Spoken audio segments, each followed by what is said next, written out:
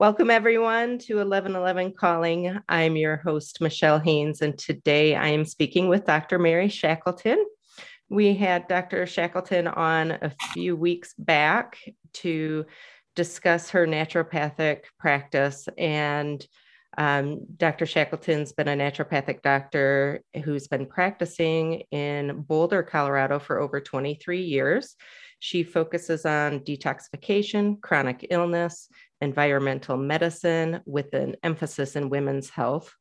And she also is the co-founder of Pride's Pad Africa, an NGO whose mission it is to provide sanitary pads to girls in Africa to help keep them in school. And I highly recommend going back and listening to that episode. That's episode 12. And that was released in August. And I wanted to follow up with Dr. Shackleton today to specifically discuss Lyme disease. Welcome, Mary. Thanks for being here again. Thank you. Thanks for having me. Well, so my experience with Lyme was about 3 or 4 years ago, I think. And I'm just going to briefly explain what happened with me and how I was fortunate enough to find my way to you. So I had woke up one morning thinking I had the worst flu of my life. I had a horrific headache that I could not get to go away, no matter how much Advil, Tylenol, or combination of the two I took. I had a high fever. I think it was around 102. I was achy all over. I was absolutely exhausted. I had the fever, chills, all of that, whole 9 yards. Basically laid in bed for a few days, feeling miserable, not being able to find any relief from any of those symptoms. And the fourth day, I think I woke up with the most horrific stiff neck, and I could barely move my neck. I thought, holy shit, I think I have meningitis. And I called my doctor's office. At the time, I was seeing a doctor through Kaiser Permanente, and they scheduled me an appointment to come in.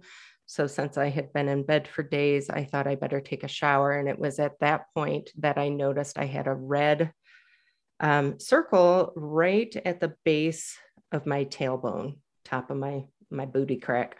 And mine was a solid red circle. It was not hot. It did not itch. It wasn't raised.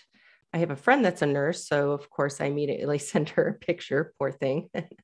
I'm always messaging her.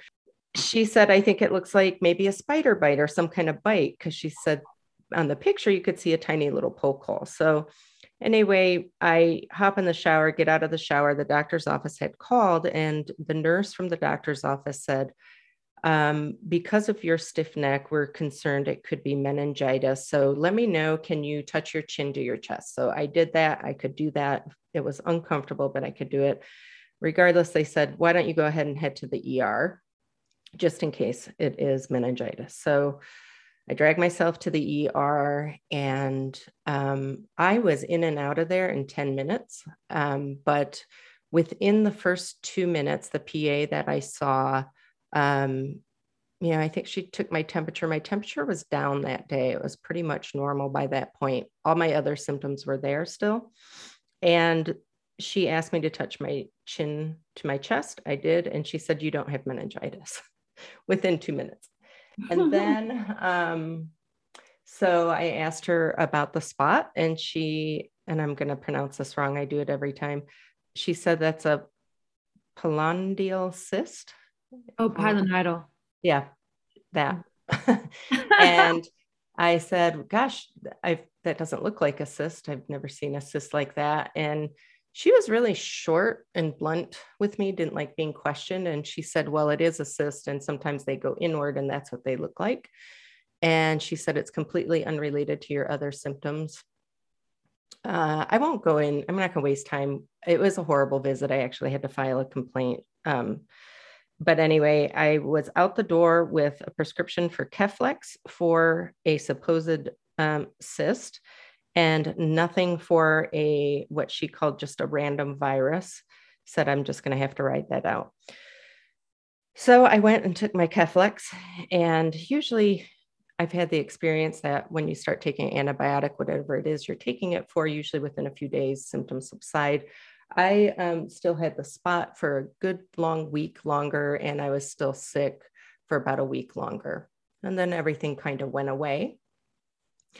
And it was a couple of weeks later, I woke up again, going into the shower. I noticed I have, not only is the spot on my tailbone back, but I had about 7 other round circles, solid circles on my body. I had one on my neck, on my arm, on my breast, on my stomach. I think another on my side. And I thought, holy gosh, what is this? So I do what every annoying patient does. And I get on Google and I start searching, and I discover I had textbook Lyme disease based. I remember the definition said something to the effect of flu-like symptoms often mistaken for meningitis, may or may not have a rash. Usually symptoms subside within a week or two. This is acute Lyme, by the way, meaning you just got bit somewhere within the last days to weeks before this manifested. And then it went on to explain that these symptoms will come back a couple of weeks later. So I called my Kaiser doctor back. I insisted that I come in and get tested for Lyme. I went in. She said they don't test for Lyme because they're not good tests. She consulted quickly with infectious disease. Infectious disease said that go ahead and put me on 10 days of an antibiotic, but have me follow up with a dermatologist. And when I questioned some of this, my doctor said, look, I'll be honest with you, I don't know anything about Lyme. So once again, feeling dissatisfied, I came home and was probably complaining to my husband about another bad experience. And he said, you should call Dr. Mary Shackleton. So I did that. And the doctor from Kaiser had prescribed me 10 days of doxycycline. And I thought, gosh, do I start these or do I wait until I see Mary? Because I know she's a naturopath, so she probably is not going to be on board with antibiotics. So I couldn't get in with you for 5 days, and I decided not to start the antibiotics. And then I landed in your hands, which was the one of the most positive experiences I'd ever had with a doctor. I sat with you for easily a couple of hours. You were very thorough and very knowledgeable about Lyme. So I'll let you explain what your protocol was. But prior, Didn't we end up keeping you on the antibiotics for we 6 did. weeks? We did Yeah. 6 weeks. You insisted on 6 weeks of antibiotics. And why don't you explain why? Okay, that's good. Well, so my mind works a bit like a map, and my mind now has like all these maps I want to address, Yeah. all these bubbles. But the first is that your experience is completely typical. So infectious disease docs don't acknowledge, especially in the state of Colorado for some reason, that acute Lyme exists, that there are no ticks here, when that is absolutely false. And I've had patients go to infectious disease doctors with bullseye lesions, which is often what the characteristic Lyme rash is initial appearance is. And it really is a bullseye. It's like the Target logo, for Target, the store. It's a bullseye lesion. And I had a patient walk in with an enormous one on his belly one time. It was almost like a cartoon. It was so obvious. And the infectious disease doc said, that's not Lyme. And so he chose to follow her advice and not mine. And now he's 51 and he's so crippled with arthritis, he can't walk. Oh, that sucks. And I want to add, so my spot was solid red. Yeah, I remember seeing the ones that were on your torso. They weren't classic, but they were erythema migrans. And so that is a different rash associated with Lyme. It's not a bullseye lesion. But it's an inflammatory response. It's your body trying to rid itself of something through the skin, which is a major organ of detoxification. And I can't remember the percentage, but if I remember correctly, it is a small percentage or a lower percentage of people that actually will get the bullseye or the the rash. It's about 17%. Yeah. So most They people, might have a really mild one and never have any other symptoms. So they just blow it off and it goes away and no big deal. And it goes away for decades. yeah, I think there's a lot of people that miss the fact that they even have it, because had I not seen that, I would have just thought I had a virus. Yes. Or And here's like, the other thing, that it's really unusual to have two things happening at the same time. So presenting at the ER with the headache and the fever and the chills and the rash, an astute practitioner would tie all that together. That is not independent of each other. Those are yeah. things happening. I even told her, I believe it's a spider bite or a tick bite. I had just been in Michigan. Now, I don't know. I still to this day have no idea if I got it in Michigan, Were you because having a picnic? correct. The day or two before I got sick, Scott, my husband, and I were in the backyard having a picnic, and I was laying in the grass. Yeah. And furthermore, the spring of 2020, I found a deer tick on me in my home. So it probably came in on our dogs. And then a couple of weeks later, my husband did as well. So, and I saved them. I took pictures of them. I sent them to a doctor, and it was confirmed it was indeed a deer tick, not a wood tick. So deer ticks do indeed exist in Colorado. So and they really don't have to be on a tick. The ticks, sorry, don't have to be on a deer. There are ticks that are on spiders, mice, birds, everything. But is it true that it's a deer tick, that type of tick that carries Lyme? That's one of them. Yeah, but they could be on multiple types of ticks. So they can. See, I didn't realize that. Mosquitoes as well. It's mostly tick-borne, but it can be in it can be in mosquitoes. It can be in chiggers. Chiggers are a southern phenomenon, and I've had patients get Lyme disease from a whole body full of chigger bites. Yeah.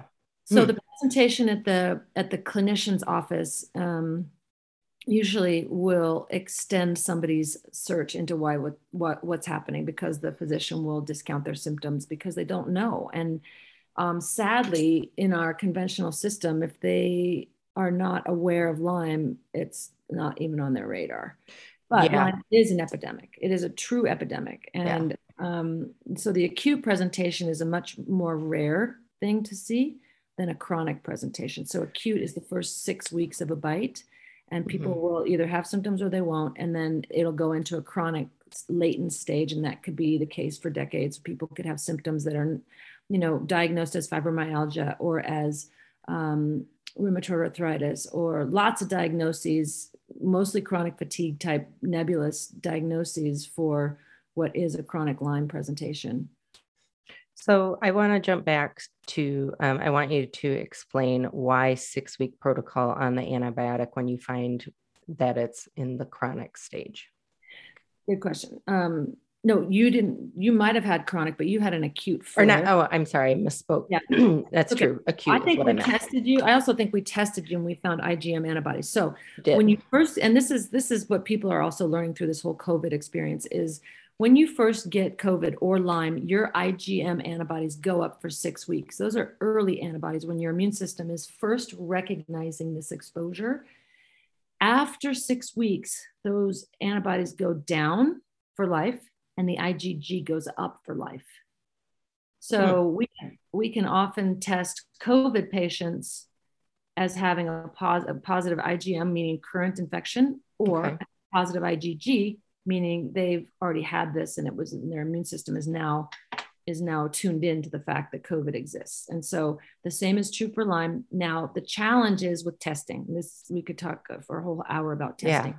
The testing, when I first started treating Lyme, which was back in 2011 or so, and I came to this because I realized that I was doing a lot of hormone replacement for women, and there was still a subset of women that were just fatigued, even though their hormones were perfect, their thyroid was perfect. And I was like, what is going on? Is this deep? Whatever it is.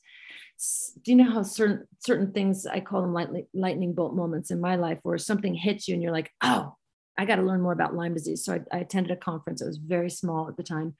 And I got kind of the foundation of like how to assess it clinically. And the testing at that time was really terrible. We had one test, and for example, the test through LabCorp that a conventional practitioner might use is very insensitive. If it comes up on that test, I celebrate. That is a big deal. If it doesn't come up on that test, I do the IGeneX test. IGeneX is a lab in California, and this lab will tell us if you have positive IgM or IgG antibodies. Yeah. So the funky thing is with Lyme, you will often get a positive IgM early antibody.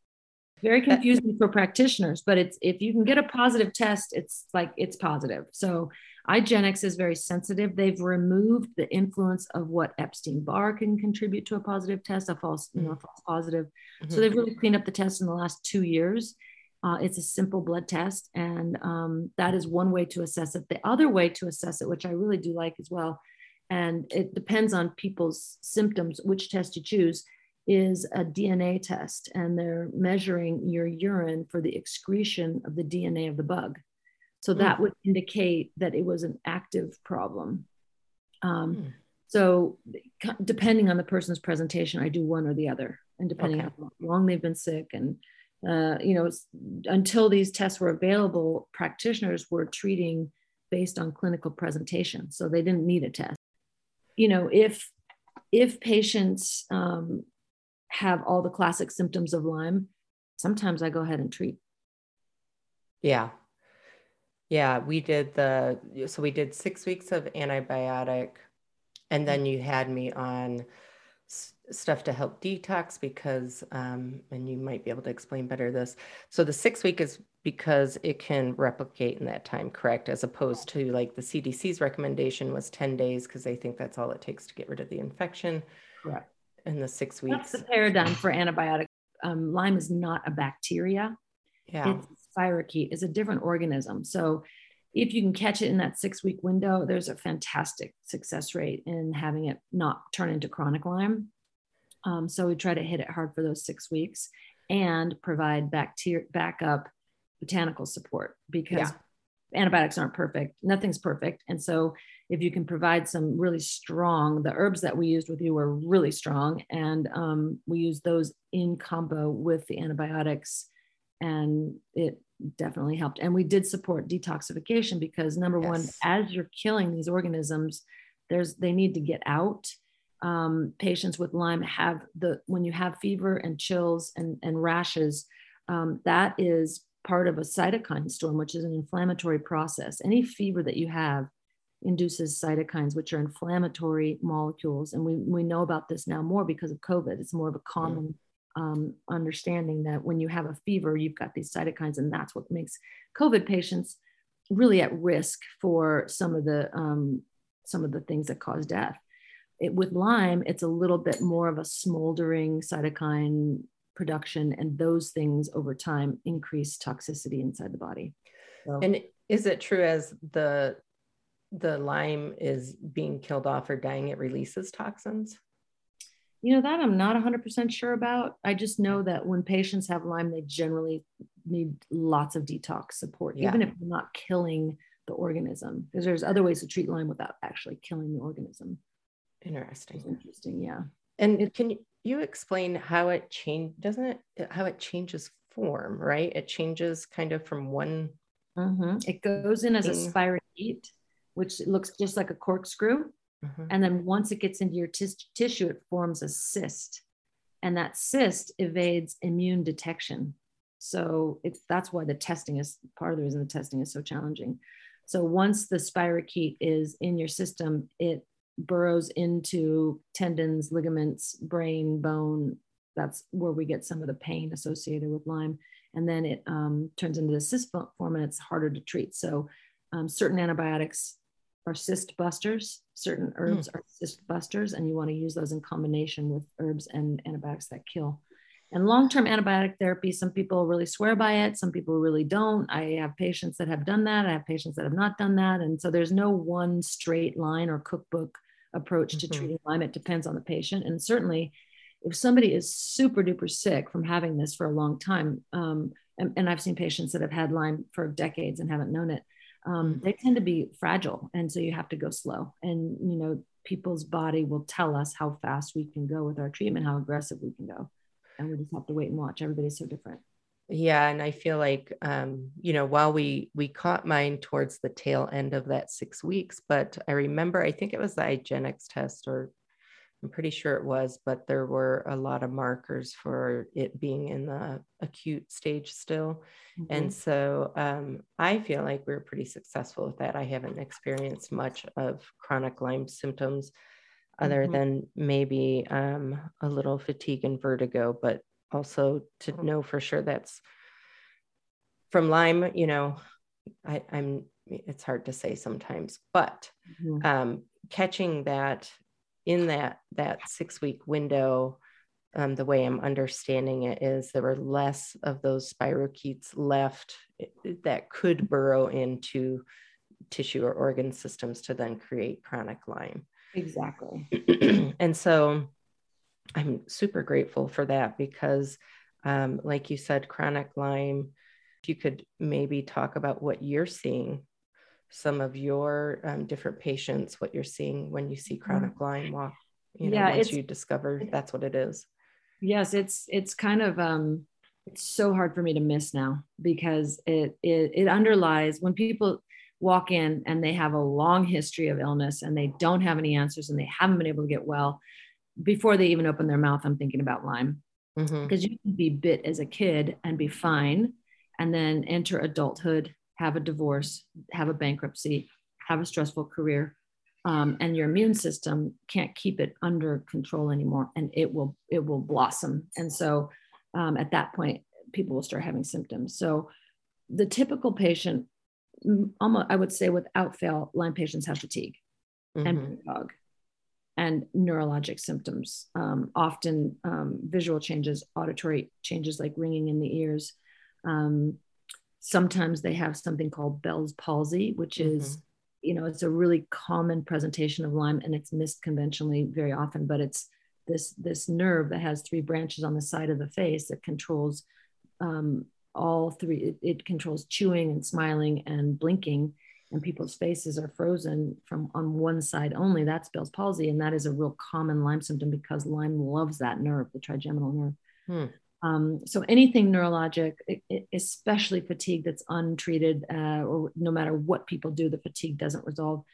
People that have diagnoses of fibromyalgia, chronic fatigue syndrome, I'm always, and even MS and other things they usually have an undercurrent of Lyme disease in there, which is good news for the MS patients because you can often address MS from a chronic infection standpoint and either get it to be stable or go away. I have a couple of clients that have MS, and I've asked them respectfully if their doctors have ever looked into Lyme, and they just don't. And it's really heartbreaking because, MS is awful, and it presents so differently for the people that I know that have it. And to me, I just wish, it couldn't hurt, right? It couldn't hurt to see if that's playing into it. And, it's so frustrating. It's got to be incredibly frustrating for you. Oh yeah. Because people have to buy in. And so if they've already bought into their MS diagnosis, they are, rigidly holding on to this is the answer. When people sit down in my office and they say, I have MS, I say, so why do you have MS? Why did your body choose this as an expression? What is this an expression of? And it is absolutely worth ruling out because with MS, if you don't treat Lyme, the symptoms are not going to go away. And if you can get the Lyme to go away, the MS symptoms will often get better or stay stable. So it's worth it. And, and ALS, there's absolutely an undercurrent of Lyme with ALS as well.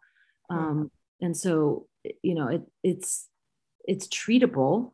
That's the thing to know, that Lyme is treatable.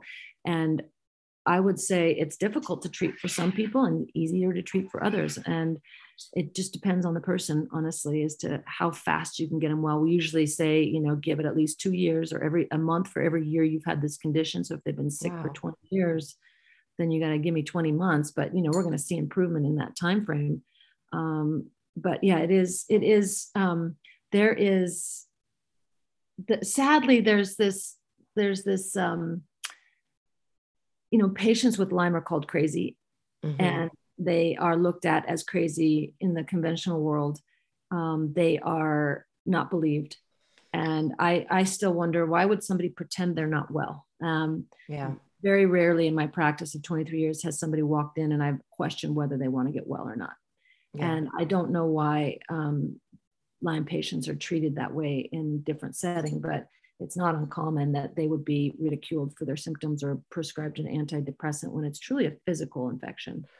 Well, and I feel like I know your thoughts on this. Okay, so I feel like there's a lot of people who say, I have an autoimmune disorder. Mm-hmm.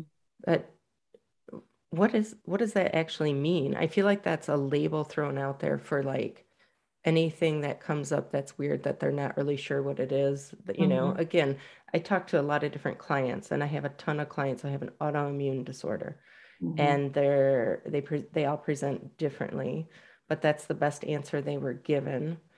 And they take a ton of pharmaceuticals, and honestly, they rarely get much relief. Mm-hmm. And so I feel like, do you think that is one of those blanketed diagnoses that's when Western medicine doesn't know what to make of something, they label it that, they throw some things at it and hope it gets better, Correct. that may be Lyme disease?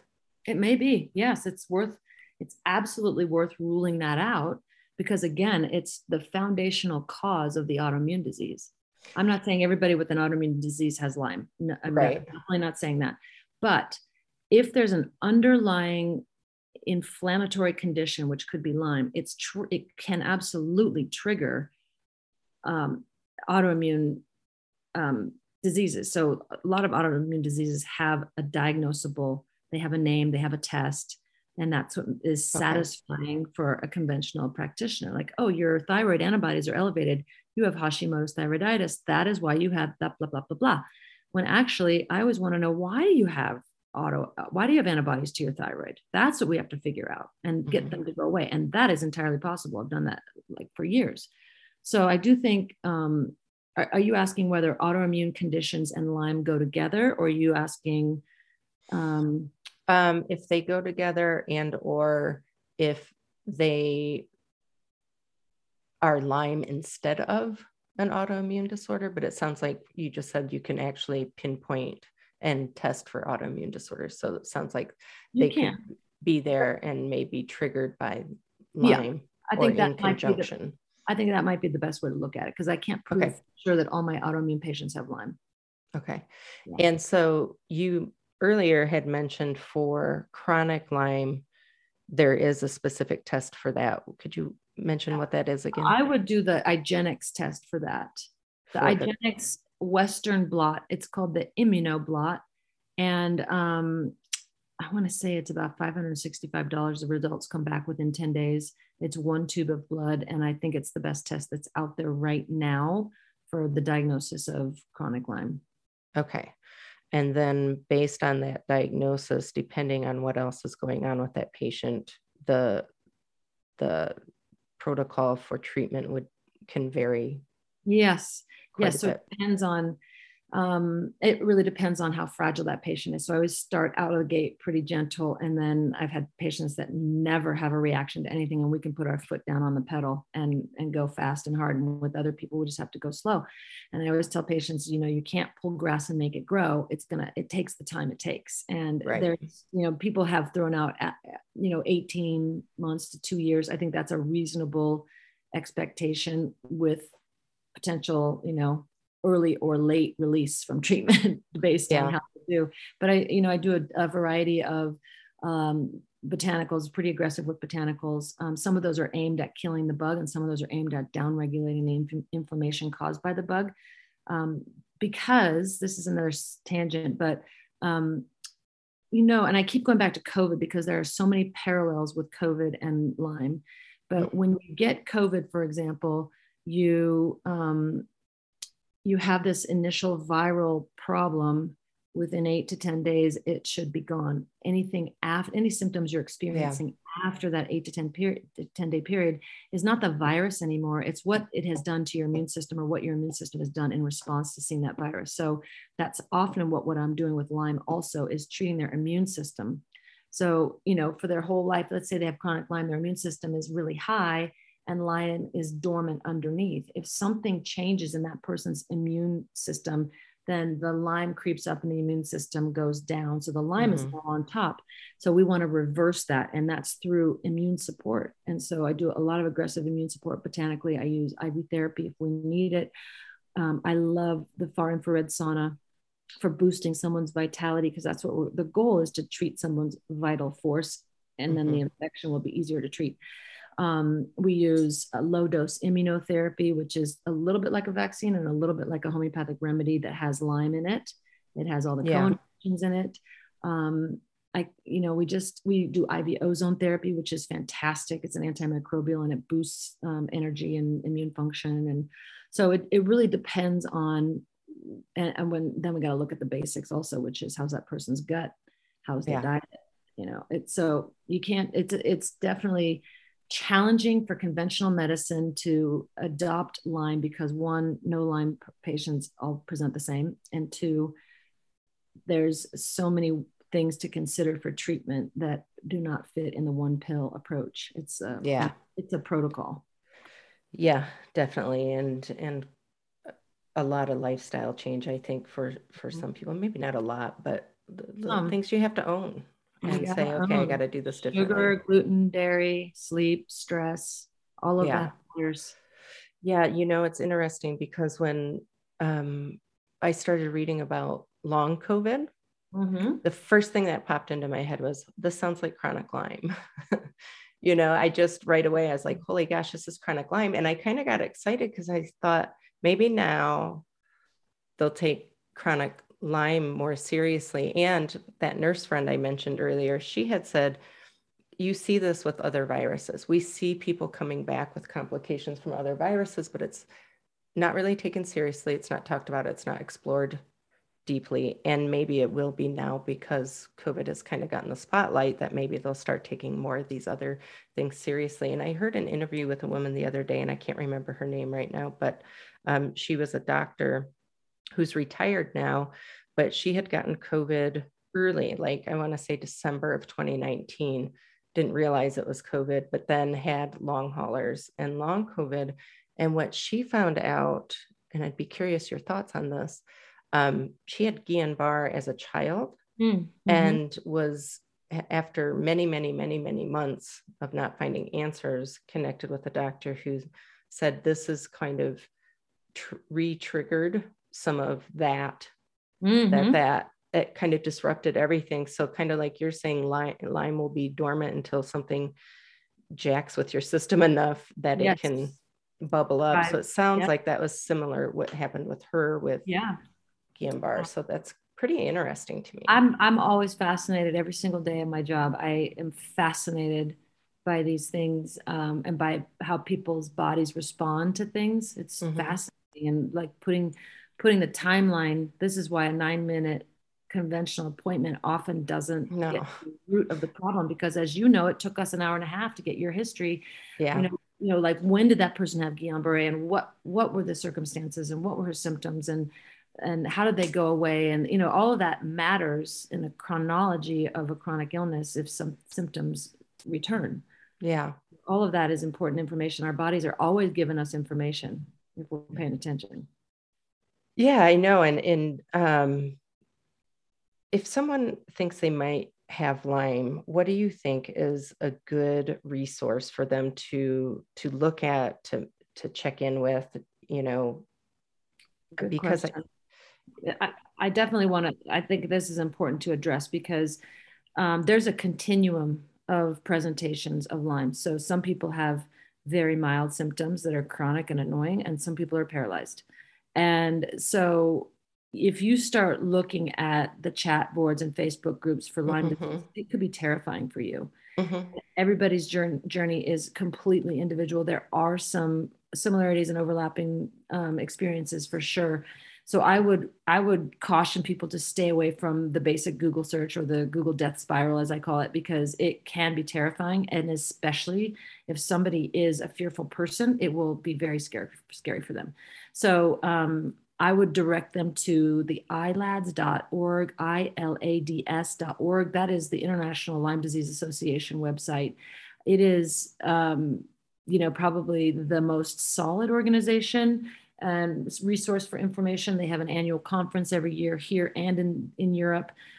So the physicians that are on the board and the people that present at these conferences have been involved with Lyme for 15, 20 years. I mean, it hasn't really been focused on for longer than that, but the people that are in these organizations are truly experts. And everybody's different in the way they approach it. So even within ILADS, and I am a member, even within ILADS, there's no agreed upon way to treat it. We learn things every year at the conference, like, hey, guess what? This new drug is being used off label for Lyme now. And so then we wait a couple years, and then we hear again in the next couple of years what the papers look like. And so I think ILADS is a very reputable, safe place to get information. And I just caution people not to dig too deep into the internet because it can be really scary. Yeah, I remember you advised me of that. And so I stuck to ILADS after that. And I know on ILADS, you can find what's called a Lyme literate doctor. Correct. Then do you want to explain what that means? A Lyme literate doctor is somebody that treats Lyme disease with regular frequency in their practice. And so they either are an ILADS member or they are I'm not sure there's a certification, but it's really somebody that focuses on this almost exclusively in their practice. It's not something that you can treat. It's not like you're going to treat cancer on the side. You really have to dive in and be an expert to treat cancer. And I believe the same is true for Lyme. And so a Lyme literate doctor, there are Lyme literate medical doctors that prescribe medications and antibiotics, and there are Lyme literate naturopathic doctors that prescribe herbs and homeopathics and other things. And again, if you talk to 13 different people, you're going to get 13 different treatment recommendations because it's just the nature of the industry at this point. There's no agreed upon treatment that is 100% effective. That's just craziness. I know. That's crazy. But, if you're in the Boulder, Colorado area, I highly recommend Dr. Mary Shackleton. But if you're not, I would trust the ILADS site to lead you to at least some choices, and then, tune into what resonates for you, and maybe meet with some different doctors and get their take on it and see which feels right for you. I did want to circle back. I forgot you had mentioned that now, I don't know if you said the CDC or Colorado Department of Health is now actually open to accepting the fact that there are ticks and other. Well, I'll say this. I'll say when I test somebody and send a blood draw to LabCorp or Quest, I do just a basic IgG, IgM, Lyme, Western blot, and their IgM comes back positive, the CDC gets notified. So the CDC will often call a patient before I even get the test results back and scare the pants off of them. Like, you have Lyme disease, or there's no way you could have Lyme disease. You live in Colorado. There's no Lyme there. That is not true. So the CDC, I think they're actually gathering information. I think it is changing, and it's just a numbers game as to when there will be more recognition. So I don't know that they're changing their formal definition. There's a great deal of denial about chronic Lyme in the conventional world, because I believe that there's a couple things going on. One, if they do truly define chronic Lyme as an entity, then they will have to start paying for treatment, and it could bankrupt this system. That's okay. So red flag for me way back when is, so once we decided that I was going to do 6 weeks of antibiotics, and as well as the botanicals, and we had a lot of stuff. We approached it from a lot of angles, and I was already doing probiotics. I think we just kind of beefed them up a little bit and got a broader range to help with the antibiotics. But I went back to my Kaiser doctor and I said, hey, this is the route I want to go. She wouldn't do it. She said, I can't prescribe that many. I'm not allowed to. My hands are tied. The CDC doesn't allow it. We have to follow CDC protocol. And that was my first time of like, what's up with the CDC, and kind of having this distrust of the CDC and wondering what the politics were behind it. And I always go to money, and I thought, well, gosh, it's more pharmaceutical. It's 6 weeks rather than 10 days. So there's money to be made there. But then when you look at the long haul picture of it, it's far more profitable in the long run to be chronically ill, which is a horrible thing to say.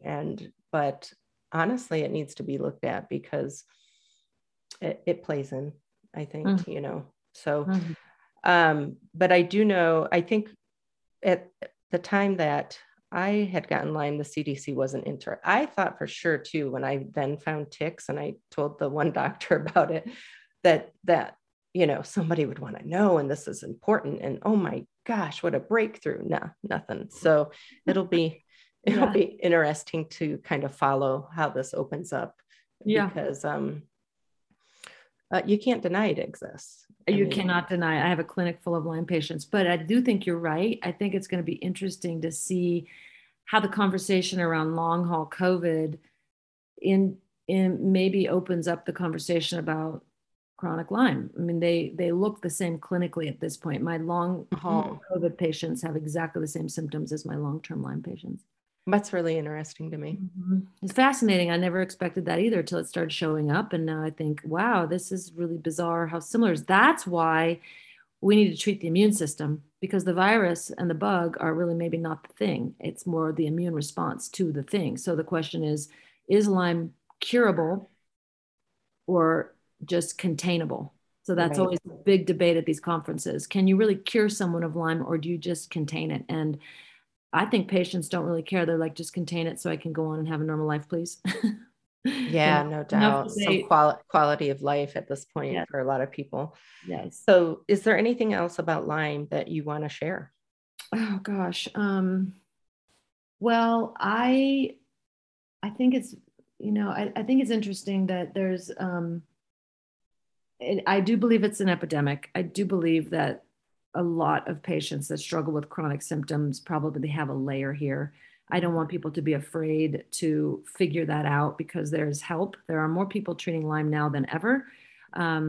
There's so many different approaches. If you get started with one practitioner and you give it a good year and you're not seeing any change, there are other people that can help. And I don't think that that's a bad thing. I don't think that person failed. I think that it's very complex. It's multi-layered. It is a deep chronic infection, and it's not easy to treat. We're not treating strep throat. So, there is help. There are people that are skilled around you. I guarantee it. That not to give up, but, often I will say that the majority of time when I give somebody the final diagnosis that, guess what, your tests are positive, you have Lyme, they cry out of joy and gratitude, because they finally have an answer that's treatable. Versus chronic fatigue and fibromyalgia are basically diagnoses of exclusion, meaning that if you get diagnosed with chronic fatigue, it means we don't really know why you're tired. You have chronic fatigue, yes, but why? Nobody answers the why part. So, they've had these diagnoses for years and no treatment offered. And so with a Lyme diagnosis, we can actually roll up our sleeves and get down to work and start treating this person. So have you seen someone come in who has been diagnosed with chronic fatigue, not found any way to find relief, and then you find out they have Lyme and you're able to treat it and they actually get relief? Yeah, this is the majority of patients. They have they've agreed that their diagnosis is fibromyalgia or chronic fatigue, and they have just accepted it. And then we find, well, let's find out why you have fatigue. You have a positive Lyme test, and then we could treat them and they get better. And then they no longer have that diagnosis of fibromyalgia or chronic fatigue? Not in my mind. That's awesome. I know so many people that suffer from that. I hope you're listening. I know. And I do feel like there's a certain amount of, when people have that complacency around that diagnosis, like, oh, we have fibromyalgia and we don't really know what to do for it. Here's some antidepressants. Here's some pain meds. That's just terrible. All right. So wrapping up, if you think you might have Lyme, if you've been diagnosed with chronic fatigue or fibromyalgia, even if you have an autoimmune issue or something like MS, I think it could be helpful just to see if Lyme is a layer. I mean, we could have gotten bitten, like you said, chiggers, ticks, other things all through our lives. These are things that are around us at all times, or at least we've traveled somewhere where they're known to be. So chances are it could be a possibility. So why not just see if that's part of the problem and get some relief? And I do have one thing to share. Yeah. it just came up. I'm sorry to interrupt, but I was thinking so much of the national conversation around COVID has neglected to address the like taking care of our immune systems. If let's just say you've never been bit by a tick and you're burning the candle at both ends and you're not eating really well and you're stressed out, and that's a perfect recipe for getting a chronic illness. And so I think in order to prevent, because I am very, very focused on prevention as much as I can be, that we have to start taking better care of ourselves. In case you get bit, then your response, you may never have a symptom. If you get bit by a tick, if your immune system is optimized, you may never have a symptom. And that's or you get exposed to COVID.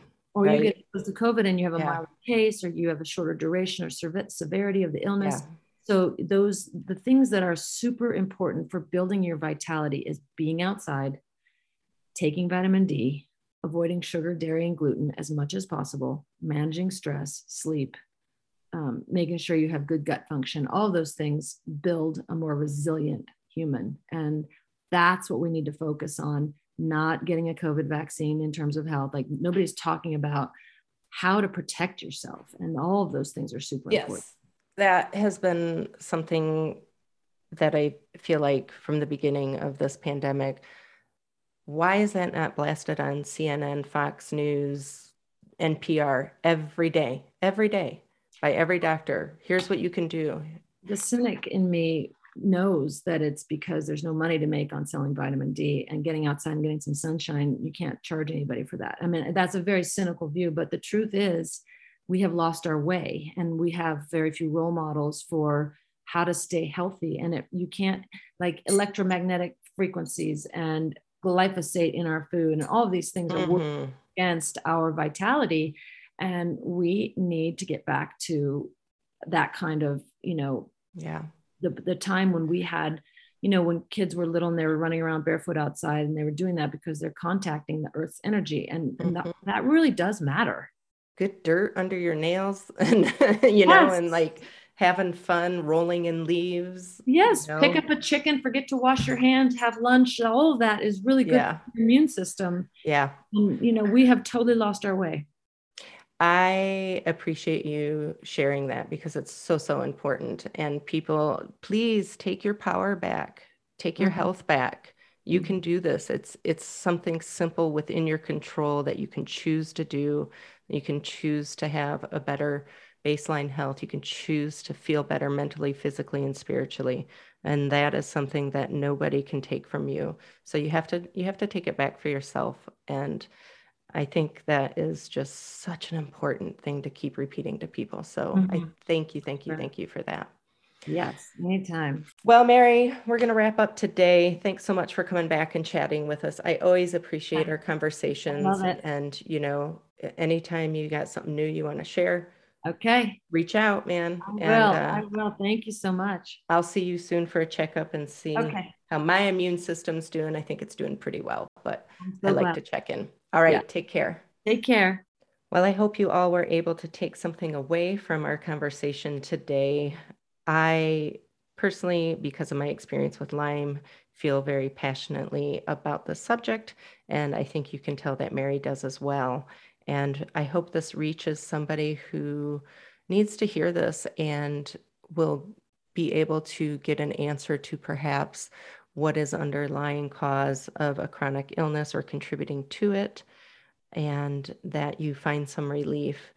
And I also hope that people will take away the point that we need to take care of our bodies and our health and our immune system, and it will only benefit us mentally, physically, spiritually.